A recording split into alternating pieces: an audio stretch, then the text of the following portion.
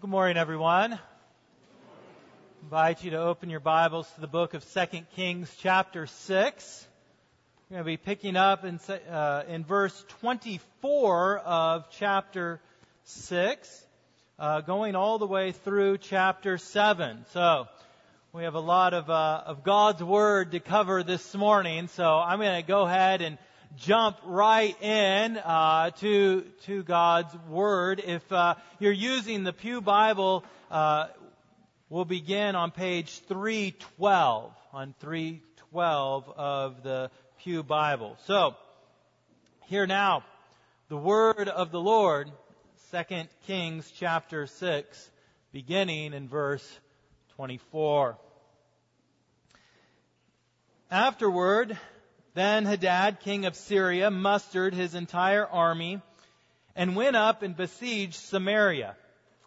And there was a great famine in Samaria as they besieged it, until a donkey's head was sold for 80 shekels of silver, and the fourth part of a cab of dove's dung for 5 shekels of silver. Now, as the king of Israel was passing by on the wall, a woman cried out to him, saying, "Help, my lord, O king!" And he said, "If the Lord will not help you, how shall I help you? From the threshing floor, or from the winepress?" And the king asked her, "What is your trouble?" She answered, "This woman said to me, 'Give your son, that we may eat him today, and we will eat my son tomorrow.' So we boiled my son and ate him. And on the next day I said to her, 'Give your son, that we may eat him.' But she has hidden her son." When the king heard the words of the woman, he tore his clothes.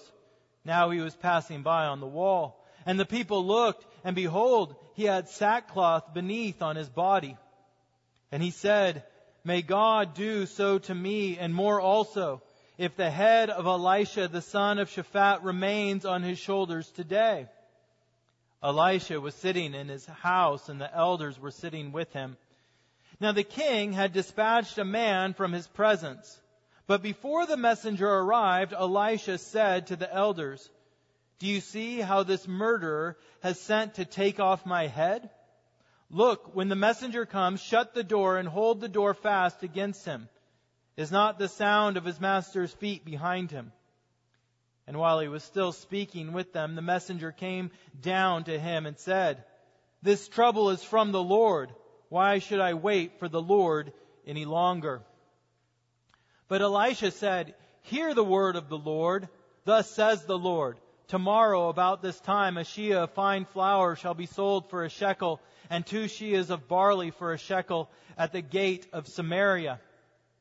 Then the captain on whose hand the king leaned said to the man of God, "If the Lord himself should make windows in heaven, could this thing be?" But he said, "You shall see it with your own eyes, but you shall not eat of it." Now there were 4 men who were lepers at the entrance to the gate, and they said to one another, "Why are we sitting here until we die? If we say, 'Let us enter the city,' the famine is in the city, and we shall die there. And if we sit here, we die also. So now come, let us go over to the camp of the Syrians. If they spare our lives, we shall live. And if they kill us, we shall but die." So they arose at twilight to go to the camp of the Syrians. But when they came to the edge of the camp of the Syrians, behold, there was no one there. For the Lord had made the army of the Syrians hear the sound of chariots and of horses, the sound of a great army. So they said to one another, "Behold, the king of Israel has hired against us the kings of the Hittites and the kings of Egypt to come against us." So they fled away in the twilight and abandoned their tents, their horses, and their donkeys, leaving the camp as it was, and fled for their lives. And when these lepers came to the edge of the camp, they went into a tent and ate and drank, and they carried off silver and gold and clothing and went and hid them. Then they came back and entered another tent and carried off things from it and went and hid them. Then they said to one another, "We are not doing right. This day is a day of good news. If we are silent and wait till the morning light, punishment will overtake us. Now therefore come, let us go and tell the king's household." So they came and called to the gatekeepers of the city and told them, "We came to the camp of the Syrians, and behold, there was no one to be seen or heard there. Nothing but the horses tied and the donkeys tied and the tents as they were." Then the gatekeepers called out, and it was told within the king's household. And the king rose in the night and said to his servants, "I will tell you what the Syrians have done to us. They know that we are hungry. Therefore they have gone out of the camp to hide themselves in the open country, thinking, when they come out of the city, we shall take them alive and get into the city." And one of his servants said, "Let some men take 5 of the remaining horses, seeing that those who are left here will fare like the whole multitude of Israel who have already perished. Let us send and see." So they took 2 horsemen, and the king sent them after the army of the Syrians, saying, "Go and see." So they went after them as far as the Jordan, and behold, all the way was littered with garments and equipment that the Syrians had thrown away in their haste. And the messengers returned and told the king. Then the people went out and plundered the camp of the Syrians. So a sheah of fine flour was sold for a shekel, and 2 sheahs of barley for a shekel, according to the word of the Lord. Now the king had appointed the captain on whose hand he leaned to have charge of the gate. And the people trampled him in the gate, so that he died, as the man of God had said when the king came down to him. For when the man of God had said to the king, 2 sheahs of barley shall be sold for a shekel, and a sheah of fine flour for a shekel, about this time tomorrow in the gate of Samaria, the captain had answered the man of God, "If the Lord himself should make windows in heaven, could such a thing be?" And he had said, "You shall see it with your own eyes, but you shall not eat of it." And so it happened to him, for the people trampled him in the gate, and he died. This is God's holy word for us, His people. Let us go to the Lord in prayer.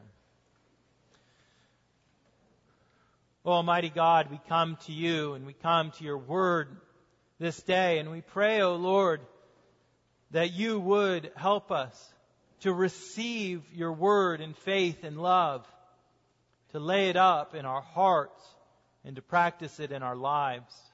We pray, O Lord, that you would give us great hope as we look out on a world that tells us a message of hopelessness. May we trust your promises, knowing that you have a great salvation for those who look to you and trust in your Son, Jesus Christ. It's in His name that we do pray. Amen.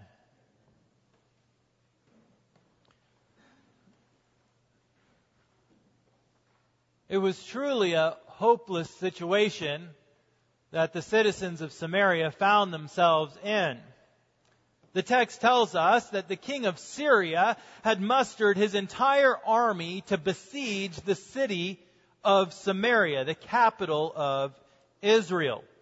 Now, last week, we ended our story with verse 23, which said that the Syrians did not come again on raids into Israel.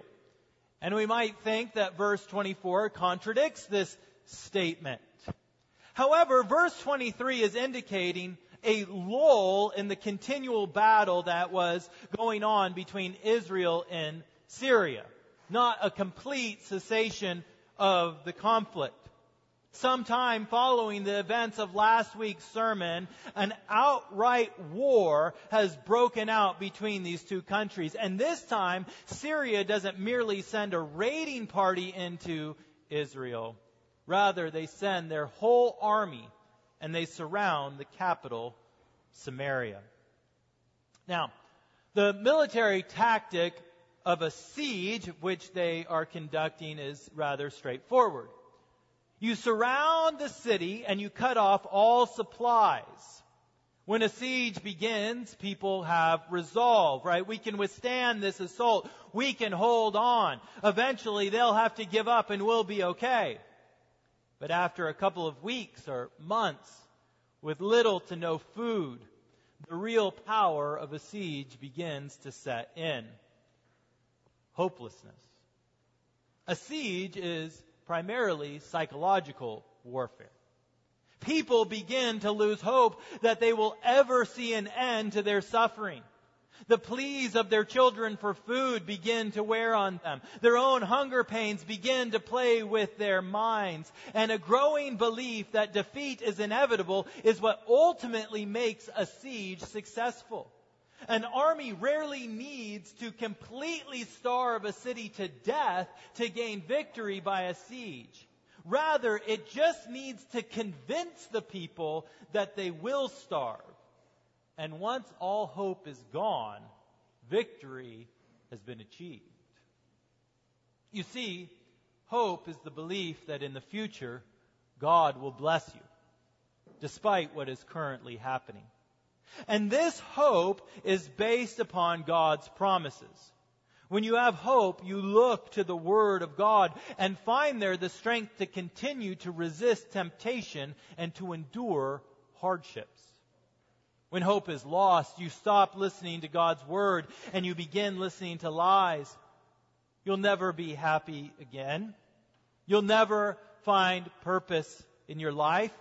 Your health is never going to recover. Your weeping is never going to end. There is no morning light after the darkness of this night of sin and pain. You see, the people of Samaria had lost their hope. And some of you this morning find yourself in a similar situation. You've lost hope. You've lost the belief that in the future, God will bring blessing into your life and will ultimately save you from the struggles of this world. But what we find in our text is that when we lose our hope, we must return to the promises of God in faith. For His Word never fails, despite what our eyes see in this world. In the midst of a hopeless situation, we can trust in the never-failing Word of God. Now, the first thing that we see in our text displayed is what happens when people are hopeless. And what we see is that hopelessness leads to destructive decisions. Several years ago, there was a small town in Maine that was slated to become the home of a new reservoir. And therefore, the citizens of this town, realizing that eventually their town would be completely underwater, stopped taking care of this city altogether. People stopped mowing their lawns. They stopped planting shrubs. They stopped taking care of the city. Potholes weren't filled. Burnt out street lights weren't replaced. Litter would just collect all over the town. Because there was no hope, there was no reason to make long-term decisions for the good of the town, because its future was destruction. And by the time the floodwaters came to the town was truly prepared to be destroyed. And this is what we see reflected in our text. A hopelessness that leads to destructive decisions. Now, the king is out taking a survey of how his citizens are holding up amid the crisis, and he's walking along the wall of the city, and this woman cries out to him for justice. Listen again to this horrible grievance. She complains to the king, "This woman said to me, 'Give your son that we may eat him today, and we will eat my son tomorrow.' So we boiled my son and ate him. And on the next day I said to her, 'Give your son that we may eat him.' But she has hidden her son." When there is no hope for deliverance, people will give in to the worst immorality imaginable. Now, we see here this woman's grievance is not even that her son was eaten, but rather her grievance is that she hasn't been allowed to eat somebody else's child. Why? Because she has no hope. When we have no hope, we give in to the worst of immorality, even being willing to sacrifice the next generation that we might have hope for our own lives. Even as we see reflected here, this woman giving up her own child for the hope that she might live another week or another month. Do you think for a second, though, that this woman would have considered such a horrendous and horrible act if she knew that the siege was about to end in a day or in a week? But there was no hope. There was no end in sight. She had no hope that the future would provide relief, and so she gave in to killing her own child because the future seemed hopeless to her. Not only did hopelessness lead to infanticide, it also led to the king seeking vengeance against the very one who might bring a word of salvation. You see, when we have no hope, we make these destructive decisions and we start lashing out against those who might actually help us. When the king of Israel heard of this horrible situation, apparently it was all that he could take, and the text tells us that he turned his anger against the prophet of the Lord, against Elisha. Look at his reaction in verse 31 of our text, chapter 6, verse 31. It says, "May God do so to me and more also, if the head of Elisha, the son of Shaphat, remains on his shoulders today." You see, the king of Israel blames Elisha for this situation. Why? Was it because Elisha had called out the king for his immorality and said that the Lord would judge him? Was it because Elisha, remember from last week, had allowed the raiding party of Syria to return to Syria unharmed? Whatever it was, the king of Israel blames the very one who might bring a word of deliverance. Even though it was his own immorality and leading the people of Israel in pagan worship that led to this horrible situation. Instead of seeking repentance and deliverance, his hopelessness causes him to lash out against the very one who might help him. And the third place that hopelessness leads is to disbelief and anger at God. The king sends this messenger of his, or maybe it's his assassin. And as he stands outside the door of Elisha's house, he declares in verse 33, look there. He says, "This trouble is from the Lord. Why should I wait for the Lord any longer?" When we have no hope, we have no faith in God. As this messenger reasons, if God is the one who has brought this trouble to us, then why should we wait for Him to bring mercy and relief? To put it another way, why should I trust a God who has brought such pain upon me? When we have no hope that the Lord will give us grace in the future, then we stop waiting for the Lord. We stop believing in Him. If you've gone through some hardship in your life, some struggle, a disease or the loss of a loved one, and you struggle and you think, why should I wait for God if God is the very one who caused this to happen? And so your hopelessness leads you to turn from the very God who could bring you salvation. For the Word of God tells us that hope is the anchor of the soul. That means it keeps us from drifting away into these destructive decisions of immorality and of vengeance and of disbelief against God. But when you remove the anchor of hope, then you begin to drift away and cross the waves of sinfulness. Oh, Christian, you must fight against the hopelessness that seeks to overtake you.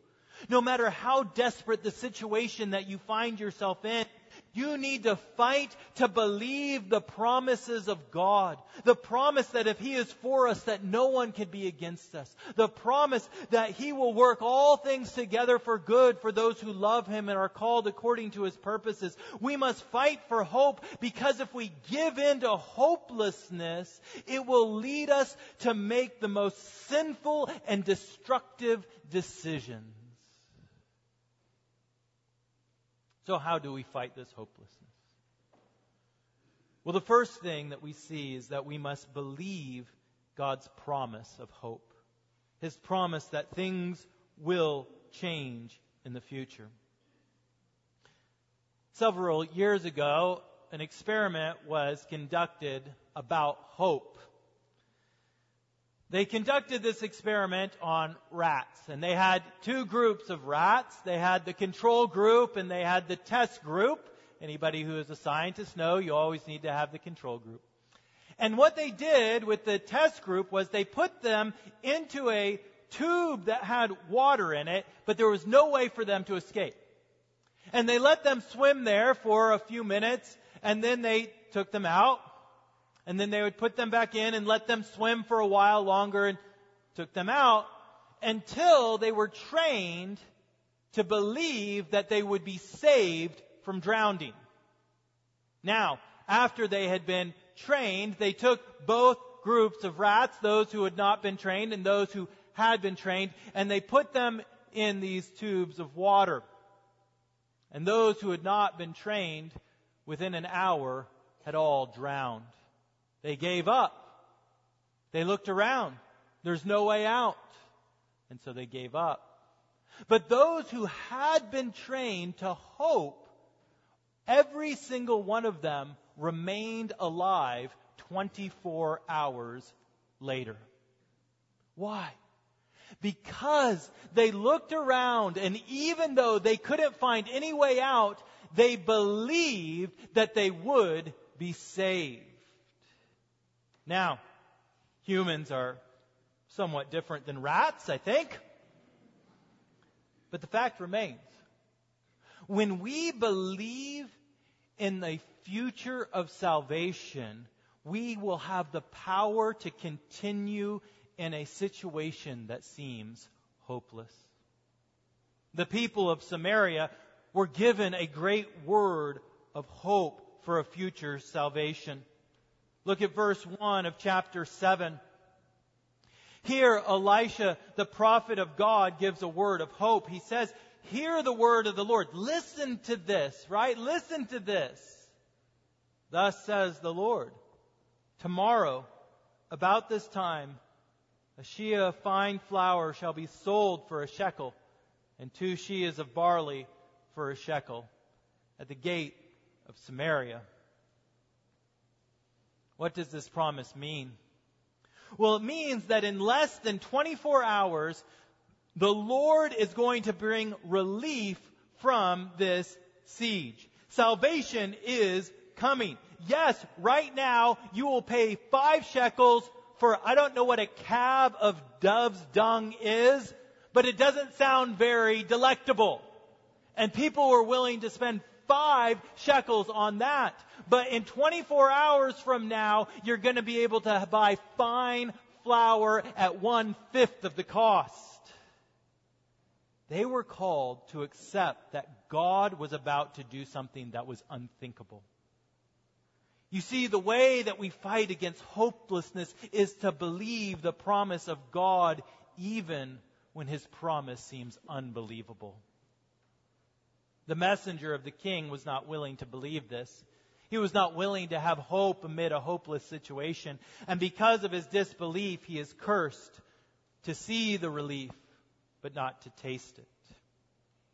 This is what the Lord calls us to amid a hopeless situation. He calls us to believe His promise of salvation even when we can't understand how it will come about.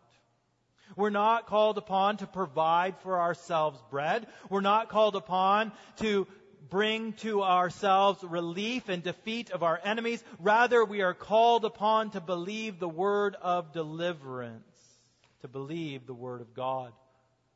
For God has proven His salvation to His people over and over again.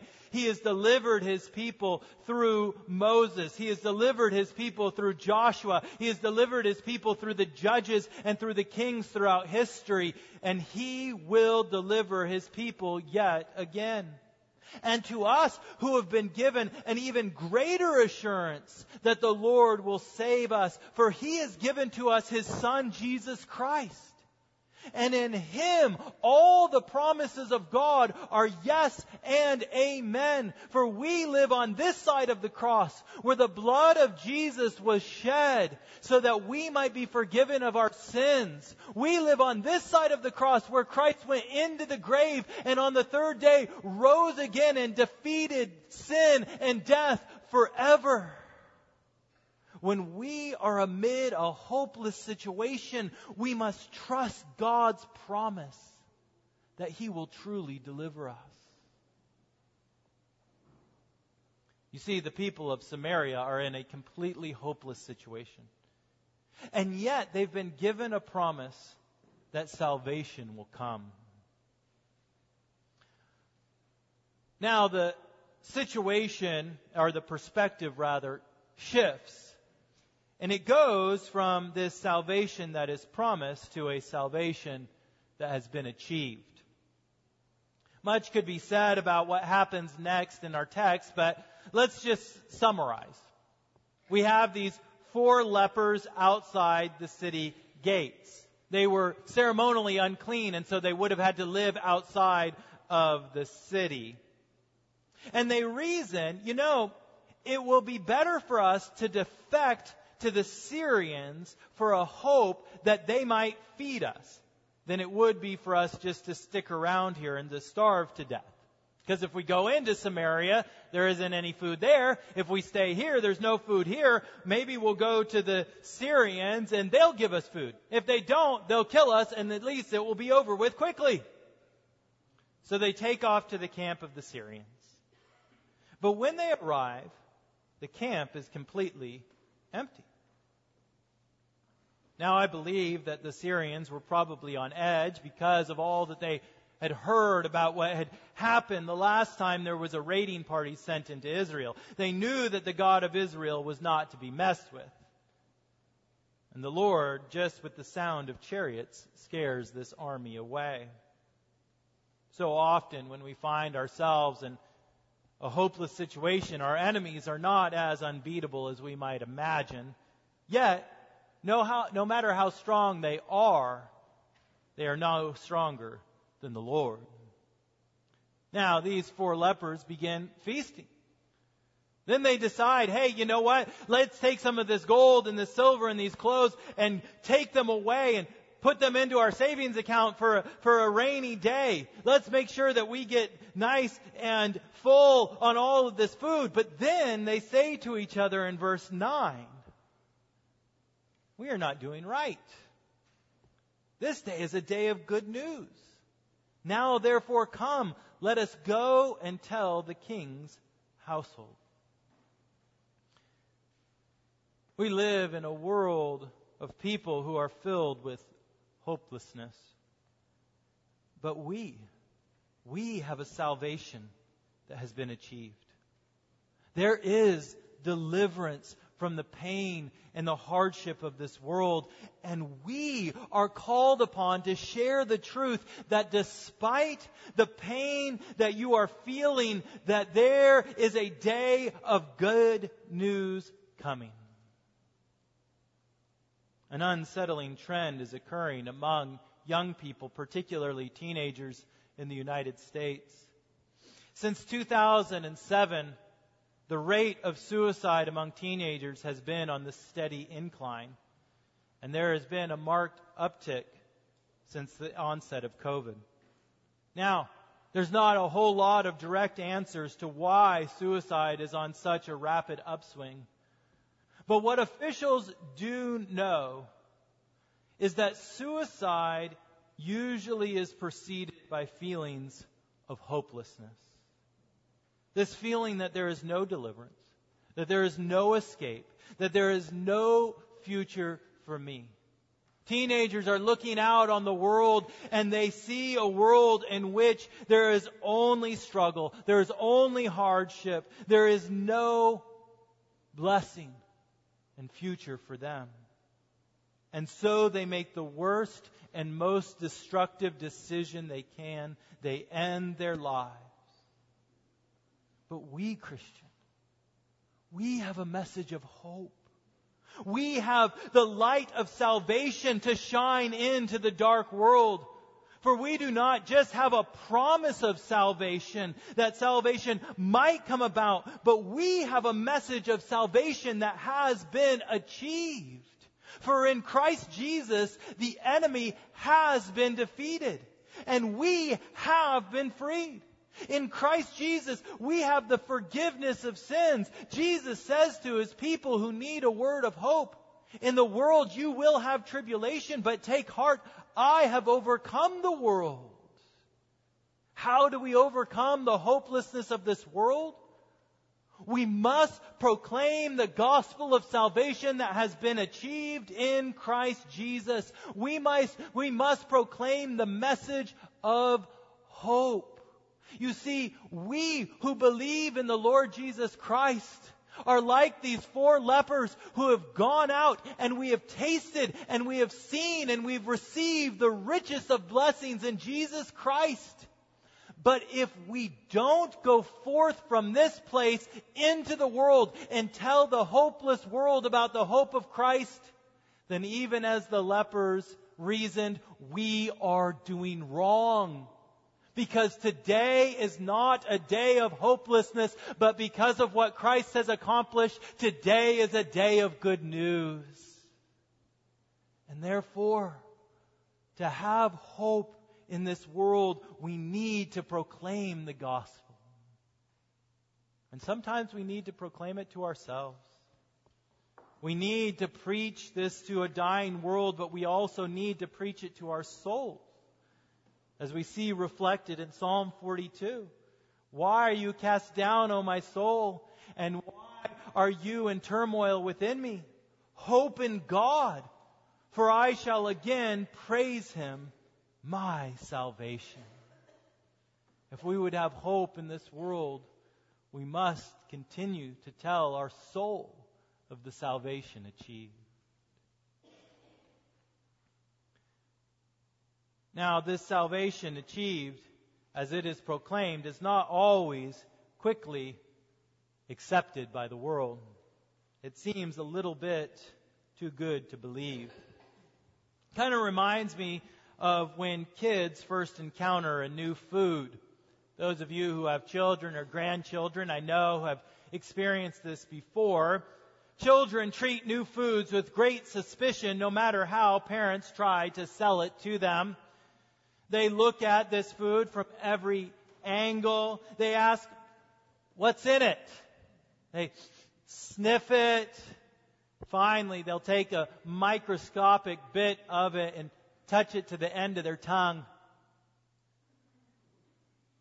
I'm not sure about that. They have this feeling that we're trying to trick them into eating something disgusting or horrible. Even though what we're trying to give them is good, they're like, I've never seen that before. I don't think I can trust that.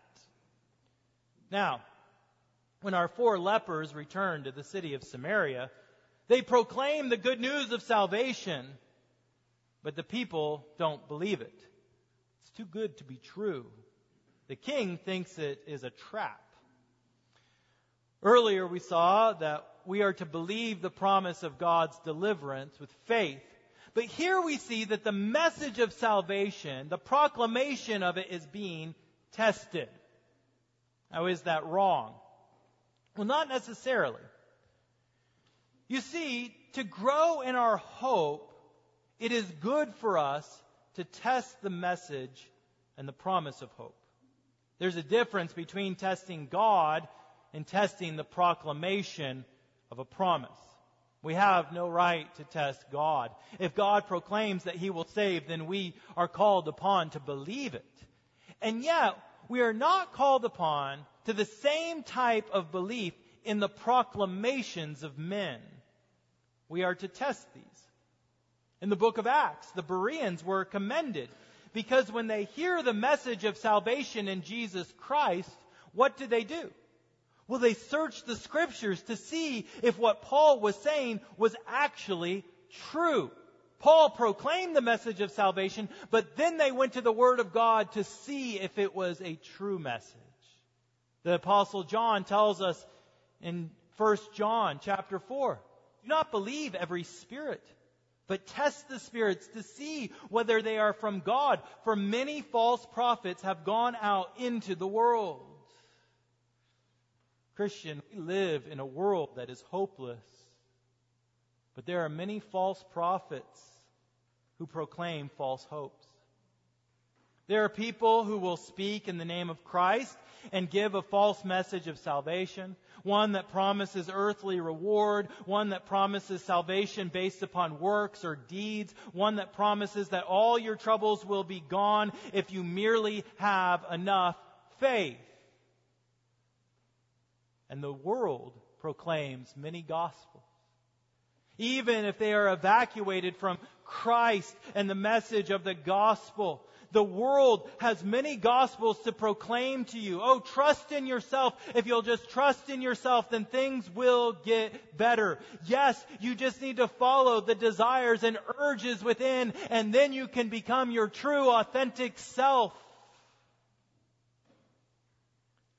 And yet, these will only lead to further destruction. We must test the messages of hope that are proclaimed in this world. And we must test them against the promises of God's Word. We must encourage those who don't have hope to test the message of salvation, going to the Word of God and seeing that it is true. For the deliverance of God is open for all to see. We need to continually go to God's Word, test our hope, and see what He has proclaimed. Hope. It's the battle to believe God's promises that in the future He will save us. G.K. Chesterton put it this way: hope means hoping when things are hopeless, or it is no virtue at all. As long as matters are really hopeful, hope is merely flattery or platitude. It is only when everything is hopeless that hope begins to be a strength. You see, it's only when things are at their worst, when it seems that there is no hope going forward, that your hope is truly tested. And you see, do you really believe the promise of the gospel? Do you really believe in the salvation of Christ? Or has it been a mere platitude that you're willing to repeat on Sunday mornings because everything is going well for you at that time? Israel was called to hope in the Word of God when the situation was hopeless. But as the passage ends, we see that all those who hope in the Word of God will not be disappointed. Look down at verse 16. It says, "Then the people went out and plundered the camp of the Syrians. So a sheah of fine flour was sold for a shekel, and 2 sheahs of barley for a shekel, according to the word of the Lord." In our passage, this phrase, this promise, is repeated 3 times. 3 times the Word of God says, this is going to happen. It's going to happen. In less than 24 hours, the whole situation is going to change. I know you do not see. You have no idea how this is going to happen. But trust me. Trust my word. Yes, it is hopeless now, but have hope in the proclamation of salvation. For I have achieved it. And I don't know what hopeless situation you are looking at right now, Christian. I don't know what your future looks like, what your worries and your doubts and your struggles are. I don't know the enemy that is at your gate that is starving you of your hope. But the Word of God is proclaiming to you over and over and over again, salvation has been achieved in Jesus Christ. And even if the hopelessness has led to death itself, Jesus Christ has overcome death. For He went into the grave, and on the third day He rose again, so that all who hope in Him will be saved. The promise of salvation was given. But we also must note that one who did not hope in the Word of God did not receive the blessing. Verses 19 through 20. The captain had answered the man of God, if the Lord Himself should make windows in heaven, could such a thing be? Right? Even God cannot overcome this situation. And he had said, you shall see it with your own eyes, but you shall not eat of it. And so it happened to him, for the people trampled him in the gate, and he died. Christian, our hope is in the resurrection to life everlasting. But the Word of God teaches us that it will not just be the righteous who are raised on that day, but the righteous and the unrighteous. And the unrighteous who are unwilling to submit to the Word of God in faith and believe will see the salvation of our God, but they will not taste it. For they were unwilling to submit to the Word of God and believe in the Lord Jesus Christ. And so this day, you are called upon to place your full faith and trust in the Lord Jesus Christ, that no matter what you're facing today, the salvation that He has won is the salvation that you must trust in. Christian, when life seems hopeless, when you see no way that the Lord could save you, it is then that hope truly begins. It is when you are surrounded by the darkness of doubt and sin and worry and pain. There is when hope begins. Not hope in the vain schemes of men, but rather hope in the victory of our Lord Jesus Christ. For Christ in us is the hope of glory, and all who are in Him will be raised to life and life everlasting. In the name of the Father, and the Son, and the Holy Spirit. Amen. Let us pray. Oh, Almighty God, we come to You. We pray, O Lord, that You would give to us the grace that we might have faith in Your word of promise. That we might not be like the captain who looked at the world and said, there's no way that even God could accomplish this salvation. Let us be like those who believed and went and received a great blessing. We pray, O God, for Your people this day as they are facing hardship. Oh, would they continue, Lord, in their faith in Your Son, Jesus Christ. And if there is any here this day that do not know You, O God, would they hear Your word, and would they trust unto the salvation of their souls in Christ Jesus alone. It's in His name that we do pray. Amen.